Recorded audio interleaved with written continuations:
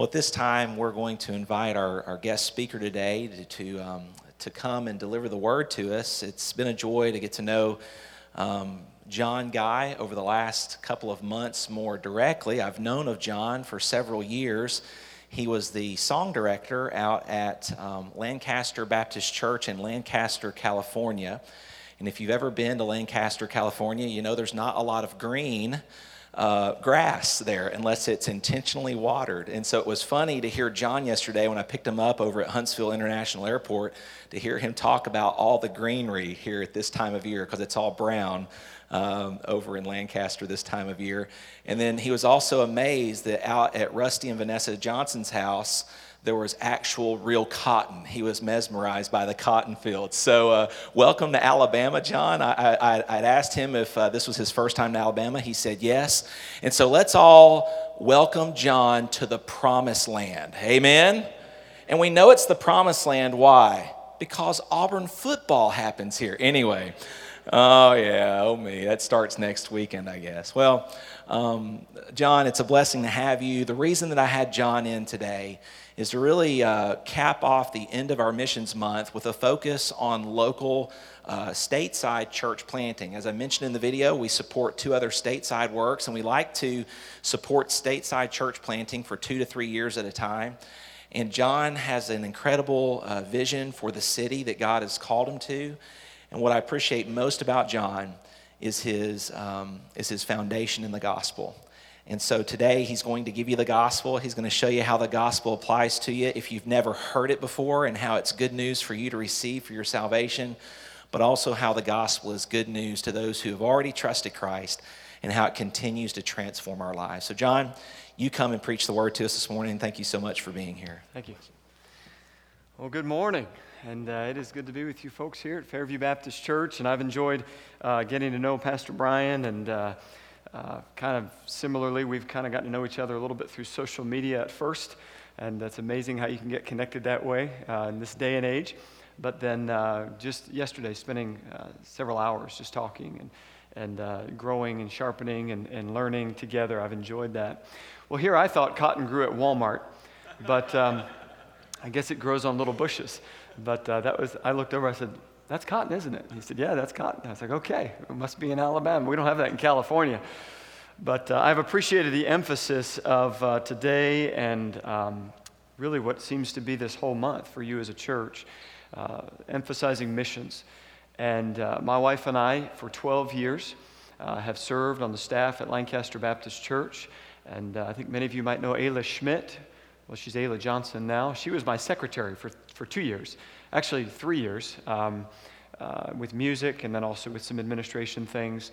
And she was just an incredible blessing and a help. And then Tyler, he's all right, Tyler, but he's really growing there in his administration as well, and his role there in Lancaster Baptist and West Coast Baptist College. But just tremendous young people. But when I think of missions, and when I think of even seeing this video, and I think of Jessica's song that she sang a moment ago about giving your life. True life is only found on the other side of a willingness to die. And that's one of the paradoxes of Christianity. But we see that modeled first in Jesus. That true life is only found on the other side of death. And so when I think of missions, when I think of church planters, when I think of my own family, when I think of the other 3 families that have made the decision to move, to bring their children, and to replant their lives, I think of the illustration that Jesus gave of the mustard seed. That mustard seed must be planted, and then it must first die. And only after that death can true life come. And so I speak as a church planter, as a missionary, appreciate the willingness of folks like you who are willing to give and to pray and sometimes even to go on a missions trip and support those who are willing to plant their lives, because it is very much a death. And I don't say that in a discouraging way, because I understand the other side of that death. The life that comes through Christ and His gospel is so much more glorious than the life that I can create on my own. And Jesus said that if you lose your life for my sake and the gospel's, you'll find it. And that's the death I speak of, a willingness to lose our life for the cause of Christ. And so I want to say thank you to you as a church family for praying, for the missions team to organize and to plan and to do little things like prayer pages and mission boards and just kind of keep the church family aware. Thank you for your willingness to do that and to support folks like me and my family. We are headed to, actually we're not headed, we're there now. We moved less than 2 weeks ago. We pulled out with our U-Haul truck and we drove the 6 hours from Lancaster, California across the 10 to Tempe, Arizona. Our house is actually in Chandler, which is just south. Tempe, Arizona is just southeast of Phoenix. It's considered a sister city. It is an exploding, a growing metropolitan area. Some 4 million plus people in that Phoenix metropolitan area. One of the largest growing cities in the United States right now is Gilbert, which is just east of where we are, where we live in Chandler. Tempe is a very young demographic. It's where ASU is, and the venue where we will be meeting is just across the street. You cross one crosswalk, and you are at the ASU campus. Over 50,000 students, 18 to 22-year-olds. You talk about a mission field, they're coming to us from literally all across the world, coming to that university, and we feel that God has given us a unique position there, even in that location, to reach into that campus and to reach some of those college students. The median age in Tempe is 28 and a half. It's very young. There are a lot of young families there as well. Where we live in Chandler, a lot of young families. Chandler is a little more suburban than Tempe is. But the Lord has laid it on the hearts of 3 other couples to come with us and to partner with us. They're not being supported. They're coming there to really be bivocational. They're getting jobs. 2 of them are already there. They already have jobs. And they are just planting their lives with us into that work. And we are eternally grateful to them for their willingness and their desire to do that. The Lord has given us just a tremendous spirit on our team. We will be hosting 4 preview services beginning in October. There'll be monthly services where once a month we have a service at our venue, and we'll be building a launch team from the local community, people that we reach, people that we meet, to help partner with us in that work. And then February 10th of 2019 will be the launch of our weekly services. I don't know a lot about church planting, but the one thing I have learned is you don't launch on Super Bowl Sunday. Apparently nobody will come, including some of your own launch team, I guess. But Super Bowl Sunday is February 3rd. And so as you're watching the Super Bowl, be thinking about us and praying for us, because the week after, we will be launching into weekly services there in Tempe, Arizona. The name of the church is City Point Baptist Church. You can check on our website, citypointaz.com. citypointaz.com, and just kind of read up a little bit about our family and some of the mission and the vision that we have there for that city. You can follow us on social media at citypointaz, on Twitter, Facebook, and Instagram. Just kind of keep up with what God is doing and know how to pray maybe a little bit more intelligently as far as what's going on there. And so we would certainly appreciate those prayers and that support. Well, this morning we're going to be in Luke chapter 15. Luke 15. I love this passage of Scripture.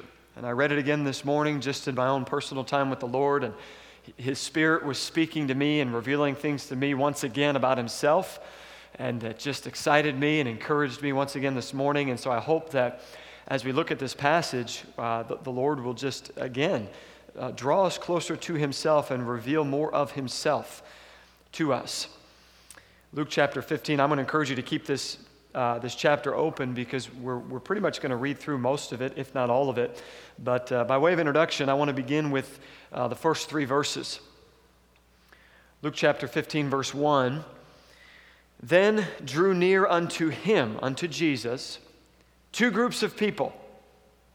First, all the publicans and sinners for to hear him. Notice their motivation. Notice their desire. The publicans. Those would have been the tax collectors. We know Matthew was one of those. We know Zacchaeus, the wee little man. He was a chief tax collector. Nothing against multi-level marketing, but that's really what he did.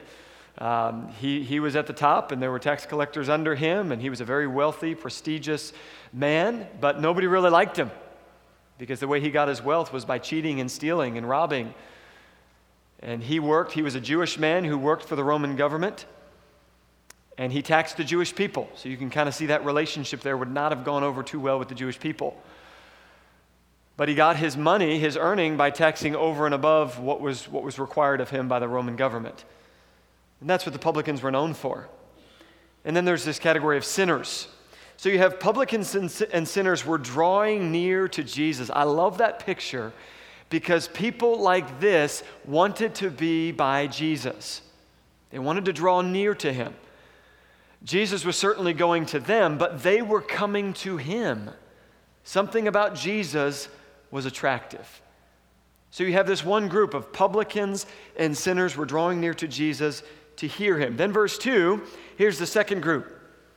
The Pharisees and the scribes murmured. That word murmur doesn't have the idea of just murmuring among themselves. It actually carries this idea of murmuring among the crowd. So they were gossiping, they were spreading their ideas, they were spreading their frustration, they were murmuring, saying, "This man receiveth sinners." Go figure, right? The one who has come to seek and to save the lost, he receives sinners. Well, of course, but they didn't like that. This man receiveth sinners and eateth with them. I'm sure there's a lot more of this idea in the Southern culture, probably not so much where I am out in the West, but when you have a meal with someone, that you're doing life with them, you're identifying with them. I love the Southern hospitality. The Johnsons have been so encouraging. I got fresh peaches this morning, and that was enjoyable. But when Jesus sat to eat a meal with these publicans and sinners, he was identifying with them, doing life with them, and the Pharisees and the scribes, they didn't like that because as the religious elite, as the religious leaders, they were to be separate from that crowd. They were to be distinct from that crowd. They were not to mingle with that crowd. That would cause them to be dirty. But Jesus obviously thought very differently than they did. So verse 3, Jesus begins into this parable. He's going to tell a story, one that is quite familiar to us, and one that no doubt we could learn several great truths from. We've often called this the story of the prodigal son. But I would venture to say that this is less about the son and more about the father. And of all the things that we could pull out of this, I want you to walk away with one big truth that I'm hoping to drive home this morning. That this story, which is actually in 3 parts, but it's one story, a shepherd, a woman, and a father. It's really all the same parable. It's only one parable. It's only one thought, one main theme that Jesus is trying to drive home. But I want you to keep in mind as we go through this parable, the context. The context that Jesus is seated at a table having a meal with publicans and sinners, group number 1. And group number 2, the Pharisees and the Sadducees, are murmuring and complaining and disputing, and they really have a problem with this. And so Jesus, in this context of this meal, begins to tell this story, as only Jesus can do. Jesus was the master teacher. And in this parable, he is trying to unveil and reveal something about himself that the students of the Torah missed from the law. He's trying to reveal the heart of the Father, really even through himself, because Jesus said, "If you've seen me, you have seen the Father." And so these students of the Torah, these Pharisees and these Sadducees who would have studied the law, Jesus says to them in a later portion of Scripture, "Search the Scriptures, for in them, in the Scriptures, you think you have eternal life. But they, the Scriptures, are they which testify of me." And so Jesus is trying to drive home a point. Pharisees, Sadducees, you think you know God, but you don't. You think you have found God through your study of the Scripture. He's there, but you've missed him. So let me share with you, through this parable, through this story, the heart of God. Because if you understand the heart of God, this is Jesus in my own way of his thinking toward the Pharisees. If you understand the heart of God, you're going to understand why I am sitting at this table with publicans and sinners. And so keep that context in your mind as we go through Luke chapter 15. Would you have a word of prayer with me as we begin? I want to ask God's blessing on his scripture. Father, we love you, and we want to see Jesus. We want him to be high and lifted up. And Lord, it is our default position as human beings to begin thinking and criticizing and critiquing like a Pharisee. So change that thinking and cause us to think more like Jesus, and we'll thank you for it in Jesus' name. Amen. So the purpose of Luke chapter 15 was really for Jesus to teach and to drive home this point, that while the Pharisees thought they knew God, and while they were convinced that they understood God from the law, they had really missed the point of God. This was a common scene that Jesus would spend time with publicans and sinners. This was a common theme because Jesus was often taking the thinking of the Pharisees and just flipping it on its head. When they thought they had him figured out, when they thought they could corner him, he would come along and just kind of throw him for a loop. And he would begin to take their religiosity and say, that's not really who I am. That's not really why I've come. I'm going to flip that on its head a little bit. I'm going to show you who I really am, because I am a reflection of God. And if you'll understand me and my ministry and my heart for people, you'll begin to understand God and his ministry and his heart for people. And so Jesus begins into this story. And so if you look at Luke chapter 15 and verse 4, well, let's start at verse 3. And he spake this parable. A parable is a story. It's revealing, it's an earthly story with a heavenly meaning. He spake this parable unto them, saying, What man of you, having 100 sheep, if he lose one of them, doth not leave the 99 in the wilderness and go after that which is lost? Notice this, until he find it. This was risky, because there's no indication that the shepherd here leaves the 99 under anybody else's care. But he was so passionate and so desirous to find the one that he leaves his entire livelihood exposed and vulnerable to go after the one. He leaves the known for the unknown. He continues there. Verse 5, and when he hath found it, what does he do? I love this picture here. He layeth it on his shoulders, rejoicing, because the sheep in and of itself could not bring itself back home, could not bring itself back to the fold. And so the sheep had to be picked up by the shepherd and placed on his shoulders and carried back home. And if you begin to see the parallels there, you begin to see a picture and a glimpse of salvation. That you and I, in ourselves, because we were lame by our sin, because we were incapable because of the curse of sin upon us, had to be lifted up onto the shoulders of Christ, and he bore our sin, and he brought us back home. Verse 6, and when he cometh home. What a beautiful word, home. Home is a place of acceptance. Home is a place of belonging. Home is a place where you can just be yourself in a lot of ways. There's rest at home. I've been traveling for a couple of days. I miss home. I miss my wife. I miss our 3 boys. I miss just the environment of walking into my house. We've only lived there for 2 weeks, but it is still home. It's more home than the last house, because if I were to walk into the last house, some new people would look at me really strangely. What are you doing here? This is not your home. But home is a beautiful place of acceptance and warmth and belonging. And when the shepherd brings the sheep back, he brings him back home. And he calleth together his friends and neighbors, saying unto them, Rejoice with me. There's a party, there's a celebration, for I have found my sheep which was lost. And I say unto you that likewise joy shall be in heaven over one sinner that repenteth more than over the 99 just persons. I wonder who he was talking to. Really, in that one verse, he references both groups. The one sinner and the 99 just. He continues, verse 8. Either what woman having 10 pieces of silver, that's not a base metal, the word is drachma, it's a valuable metal. What woman having 10 pieces of silver, if she lose one, doth not light a candle and sweep the house?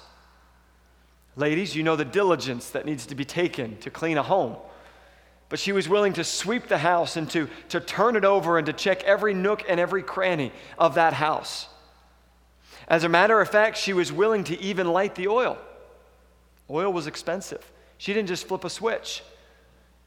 She had to light that oil. Oil was reserved for special occasions because oil was very costly. But she was willing to spare no expense to find that one piece of silver. What happens when she finds it? Well, it looks very similar. Verse 9. And when she hath found it, she calleth her friends and her neighbors together, saying, Rejoice with me, for I have found the piece which I had lost. Likewise, I say unto you, there is joy in the presence of angels, the angels of God, over one sinner that repenteth. So he talks about a shepherd and a sheep. He talks about a woman and her coins. Then he begins into what might be one of the most famous, if I could use that word, one of the most famous stories that Jesus Christ ever told. As I mentioned a moment ago, we often call it the story of the prodigal son. There's actually two sons, but it's really not about the boys. Why do I know that? Well, go back to the context. Go back to the two groups of people, the publicans and the sinners sitting at a meal. Jesus is identifying with them. Jesus is spending time with them. And then you have the Pharisees and the Sadducees murmuring among the crowd, saying, what is this man? He's receiving sinners. That's the context. And in this story, we find both of those groups. We find the prodigal, the younger son, and we find, if I could use this word, the Pharisee, the older son. Both are in the story. But the story is not about either one of those. The story is really about the Father. And by the way, let me say from the outset that the Father is just as concerned with the prodigal as he is with the Pharisee. His heart toward the Pharisee, oftentimes we write off the Pharisee and say, that Pharisee should have known better and don't be like a Pharisee. And it's true, we shouldn't. But God's heart toward the Pharisee, and all of us have some of that in us, don't we? Some of us might be even recovering Pharisees. I don't know. And maybe there was a period of our life where we really could have identified more as the Pharisee, murmuring and complaining about the prodigals. But the heart toward the Pharisee is just the same. The heart of the Father toward the Pharisee is just the same as the heart of the Father toward the prodigal. Look at verse 11. And he said, a certain man had 2 sons, and the younger of them said to his father, Father, give me the portion of goods that falleth to me. He wanted his inheritance. Okay, that doesn't sound so bad, but in Jewish culture, that son would have been saying to his dad, you're better to me dead than alive. Because the only way for him to get his inheritance is for his father to be dead. Now, in the ears of those Pharisees, they would have cringed at the disrespect of that younger son. And really, they would have thought that younger son should have been killed for that request. Give me the portion of goods that falleth to me. But what does the good father do? He doesn't kill him. He doesn't rebuke him. He gives him his request. But notice what he does at the end of verse 12. And he, the father, divideth unto them his living. Who's them? 2 sons. Both sons, at the same time in this story, got their inheritance. As a matter of fact, the older son, who we'll look at in a moment, would have gotten the greater inheritance because he was the firstborn. Both sons got their full inheritance at the same time, not just the younger son. We'll look at that a little later. Verse 13, and not many days after, the younger son gathered all together, took his journey into a far country, and there wasted his substance. The word prodigal is not found in this passage, but the word prodigal means wasteful. He wasted his substance, the substance that he had received from his father, the inheritance, with riotous living. And when he had spent all, we don't know how long that took, but no doubt it didn't take very long. When he had spent all, there arose a mighty famine in that land, and he began to be in want. Some people might look at this famine as the judgment of God. I would look at this famine as the grace of God. I would look at this famine as the good hand of God drawing this son back to himself. So what does he do? Well, he tries to fix his problem. He tries in and of himself to fix his problem. And don't we do that a lot? Verse 14, and when he had spent all, there arose a mighty famine. He began to be in want. Verse 15, and he went and joined himself. Here's his plan. He joined himself to a citizen of that far country, and he sent him into his fields to feed swine. Now again, the Pharisees, oh man, they would have just been boiling. The hair on the back of their neck would have been standing up. Here's this Jewish boy serving a foreign master, and not only is he doing that, but he's feeding unclean swine. That's his job. He's slopping around in the pigsty. And in the Jewish culture, the pigs were unclean animals. You couldn't even eat them. Couldn't get near them, couldn't touch them. But that's what this boy's doing. You talk about the lowest of the lowest state that this boy got himself into. That was his plan. That was his best laid plan to try to come back from his wasteful living. Verse 16, and he would fain have filled his belly with the husks that the swine did eat, and no man gave unto him. And when he came to himself, what a beautiful phrase. There are times when we just sort of wake up. You may have a son or a daughter, you may have a friend, you may have a family member, and you look at them and you think, boy, they just seem like they're wasting their life. The Holy Spirit can bring them to themselves. And there's that moment of awakening and understanding, and it's amazing when I see this, because when he came to himself, notice the first thing that he realizes. He realizes that his dad, his father, is good. He realizes that he can go home and he will be accepted. Now, his thinking is a little distorted, but at least he recognizes the heart of his father. Look at what it says.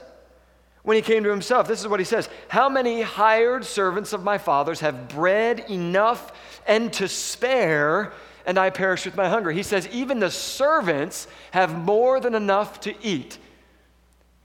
He's recognizing the heart of his dad, that even those who work for his father are well taken care of. And he says, I perish with this hunger. So he devises a plan. He says, I will arise and I will go to my father, and this is what I'll say. He prepares a speech. This is his plan. He's going to go back to his dad. He knows his dad is good. His servants are well taken care of. So here's his speech. Father, I have sinned against heaven and before thee. And that's true.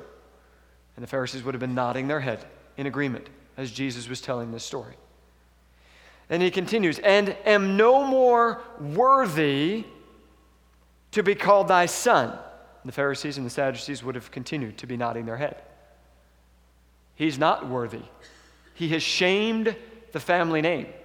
He has disgraced the father. He is no longer worthy to be a part of that family.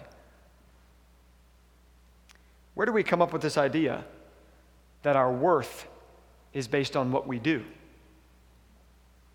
And that our worthiness as a son or a daughter of God is based on how we perform.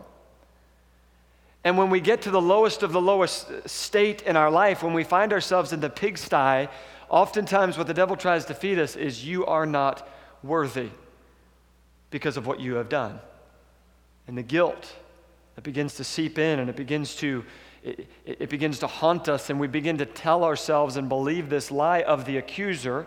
By the way, Jesus is our advocate. He is not our accuser. But the accuser comes along and says, you're not worthy. Look at what you did. And immediately we compare our worth with our performance. And the measure of my worth is directly related to the measure of my performance. We have 3 boys. We have a 4th boy on the way. I'm not sure what we were thinking, but our boys do a lot of crazy things. I have a 3-year-old right now who just loves to break. It's just what he does. Doesn't matter what it is, he just likes to break it. Whether it's windows or drywall, or one day I went out and he had done artistic work with a spray can on the front bumper of my car. In that moment, I wanted to say, Dylan, you are not worthy to be called my son. You are no longer a part of this family. I was very frustrated, and maybe I was tempted to send him into exile, but no, that's not the heart of a parent. And that's not the relationship of a parent.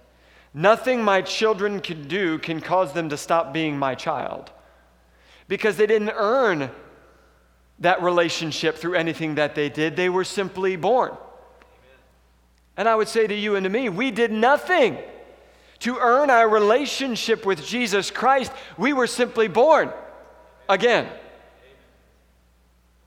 And so our worthiness is never based upon what we do. You will never be more righteous than the day you got saved. You will never have more of God than the day you got saved. My 6-year-old is saved. He's 7. Boy, time flies. My 7-year-old is saved, and I look at Braden, and I remind myself that he has just as much of the Holy Spirit as I do. He has been clothed in just as much of the righteousness of God as I have been. So I don't earn it. But this boy here, he began to believe the accuser.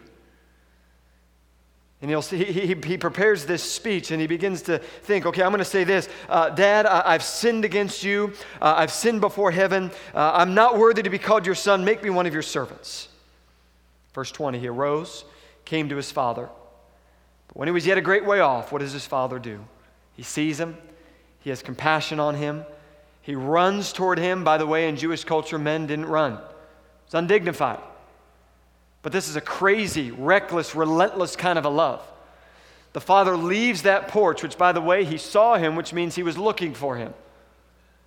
He wasn't inside. He wasn't out in the field with the older son. He was looking, longing, desiring, and hoping that that young son would come home. And as soon as his silhouette came over the horizon, he took off after that son. He embraced him. You know, the embrace of grace can feel awkward sometimes when you're the one being embraced, because it feels too good to be true. And that son probably stood there a little awkwardly, thinking, okay, I've got this speech, I'm not worthy, I'm going to become a servant. Why is he responding this way? If grace doesn't feel good to be true, you probably don't understand grace. But grace embraces, pulls close, says, come home. Come home. You're welcomed. You're received. What an amazing display. So, reaches into his pocket, pulls on his speech. He's going to go with the plan. And the son said to his father, Father, I have sinned against heaven and in thy sight, and am no longer worthy to be called thy son. He doesn't get to finish his speech. He never gets to the hired servant part. The dad cuts him off. No, son, you don't understand me. Your worthiness in this family is not based on what you have done or not done. You are my son. Therefore, you are received. And his father says to his servant, cuts him off, verse 22, bring forth the best robe. Who would have owned the best robe? The father. That would have been the father's robe. Go get my robe. Get the best robe and clothe him in my robe. You see where this is going? Isaiah says that we have been clothed in his righteousness. And so he has been clothed in the Father's robe. Go get the best robe, put it on him, put a ring on his hand. That ring would have signified his position in the family. He was being reinstated into the family. He says, go get shoes and put them on his feet, because only servants are barefoot. And this isn't a servant, this is a son. And bring hither the fatted calf, the best calf, kill it, let us eat and be merry, for this my son was dead and is alive, he is lost and is found. And they began to be merry. What a beautiful picture. Can you imagine the publicans and the sinners listening to this story thinking, I kind of identify with that prodigal. Even this conversation I've been having with Jesus, it feels a little awkward. Like, why is he embracing me so strongly? Why does he seem so accepting of me? Boy, that father that he speaks of, I want that. I need that. I want to come home to that. But Jesus isn't done, because there's another son, because there's another group. We need to move quickly here, but look at verse 25. Now his elder son was in the field. The field. You mean the fields that he owned? Yes. Because remember, he had received the inheritance as well. Okay? Why was he working? Why was he slaving? Why was he acting like a servant when he was a son? Why was he living beneath his privilege? It was noble. But look at what it says.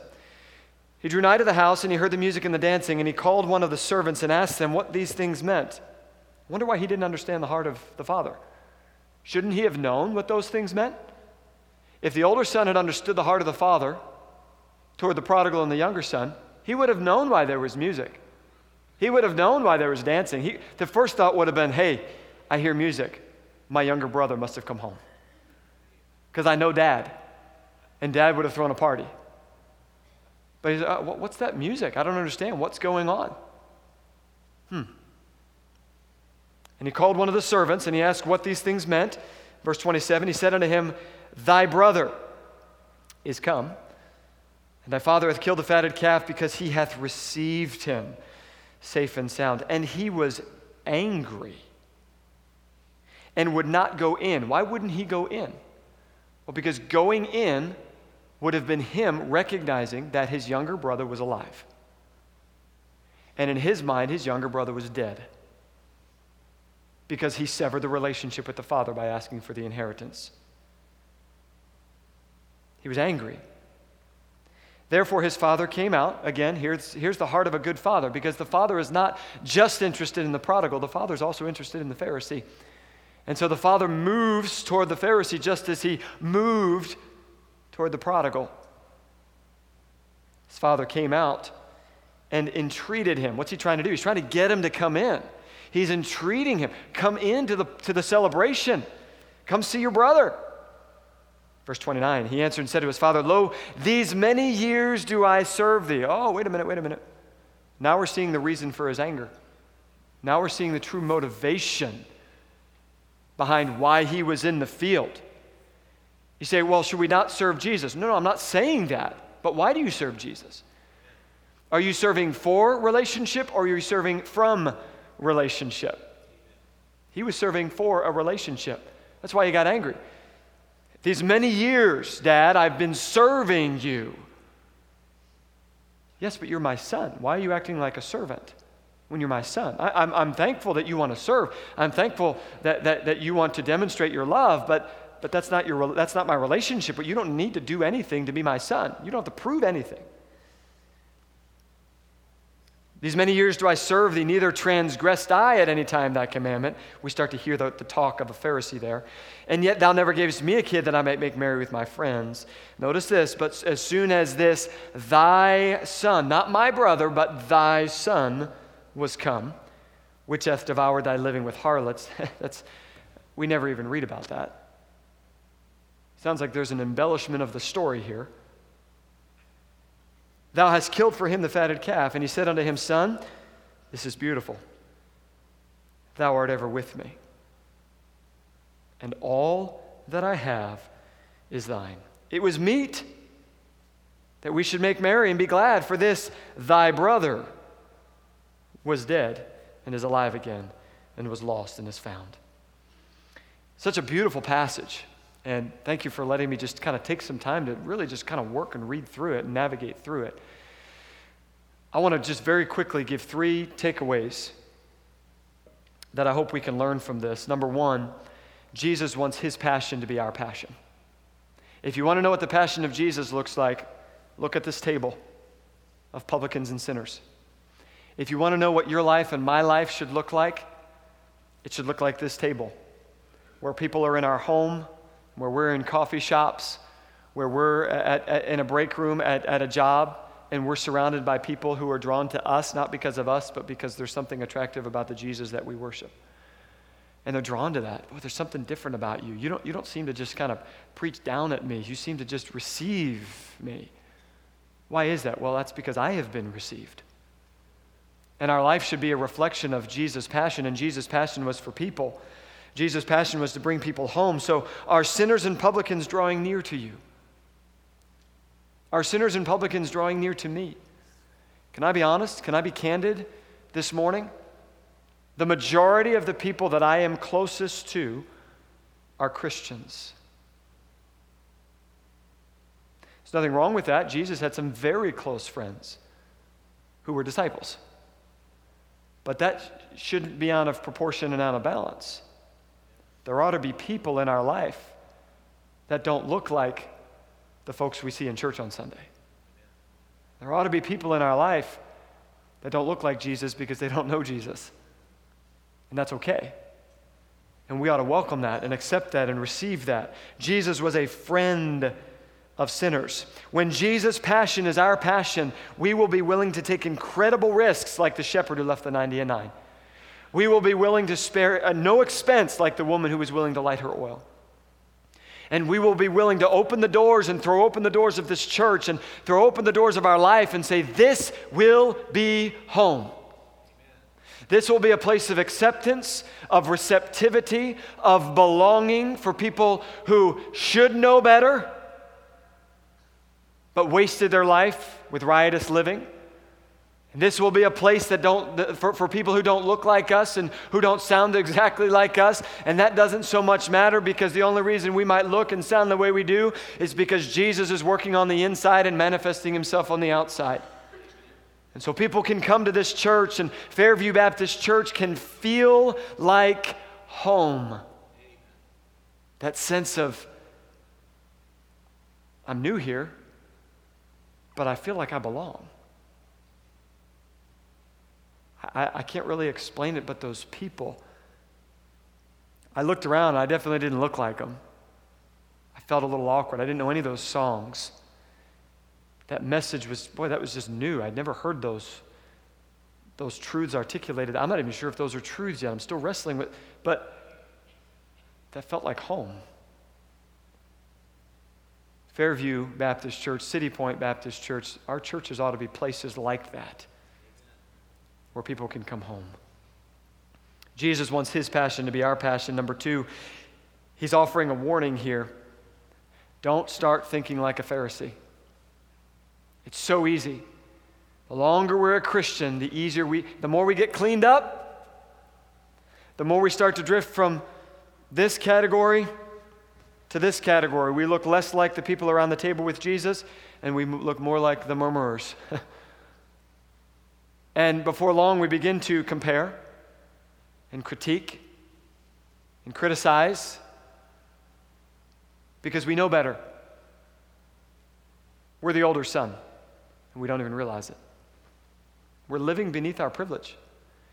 We're laboring and serving and working and trying to earn something from God and prove something to God, and God says, you have nothing to prove. Jesus proved it all. There's nothing left for you to prove.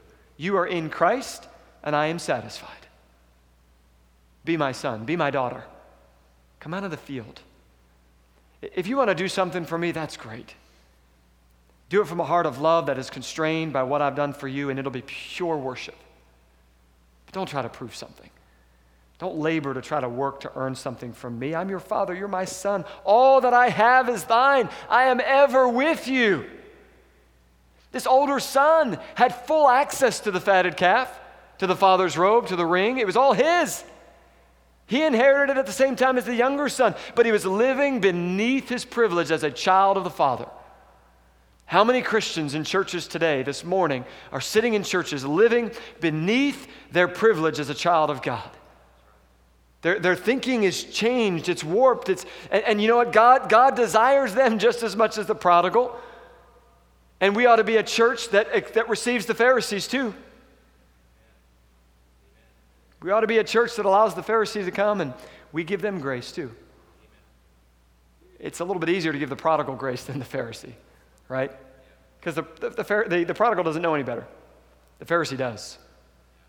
Come on, man, you should know better. But grace was given to both by the Father. Jesus is saying, keep my passion front and center in your life. Jesus was saying, secondly, be careful. Don't start thinking like a Pharisee. And thirdly, Jesus was saying, Christian life is all about relationship. Luke 15 is God showing us his relentless pursuit of relationship. Salvation is just the beginning of that relationship. I think sometimes we think of eternal life as something that we get when we die. You got eternal life when you got the one who is the life.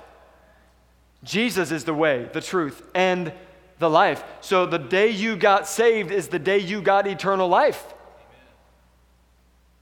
So live today in the life that is Jesus Christ. And what we will get to experience for all of eternity will simply be a continuation of him, his life, for all of eternity. Eternal life, because he is an eternal God. God created mankind for a relationship with him. Goes back to Adam and Eve. Sin entered into that relationship and broke that relationship. Death came upon that relationship. Separation came upon that relationship. And the only way for that relationship to be restored is for there to be a sacrificial lamb who would take that death and be the satisfactory payment. We could not take death. That's what the law proved. We were incapable of measuring up. But God could not stand the idea and the thought of being eternally separated from you and from me, so he sent his son down to take our death, to take our separation, so that we could be received home back to the Father. And now we have an eternal relationship with God through Jesus Christ. And that is the arc of the story. That is the arc of the Bible. That is the main through line. That is the main storyline of what God is trying to teach us through his word, that God loves you and desires not just that you would be a citizen of an eternal home, but that you would have a relationship with him. How is that relationship?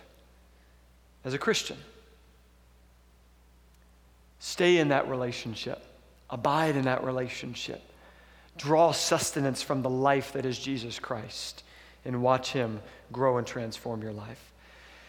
I'm done, but I do want to point out one truth. It's a hidden truth. Because this is a story about a father and two sons. Or is it? Could it actually be a story about a father and three sons? The first son wasted his life with riotous living. The second son criticized and critiqued and got angry because of the heart of the father. And the third son is telling the story.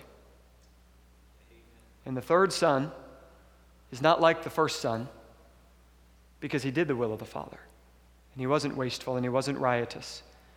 But he was fully obedient so that you and I could enter into his obedience and have a relationship with God.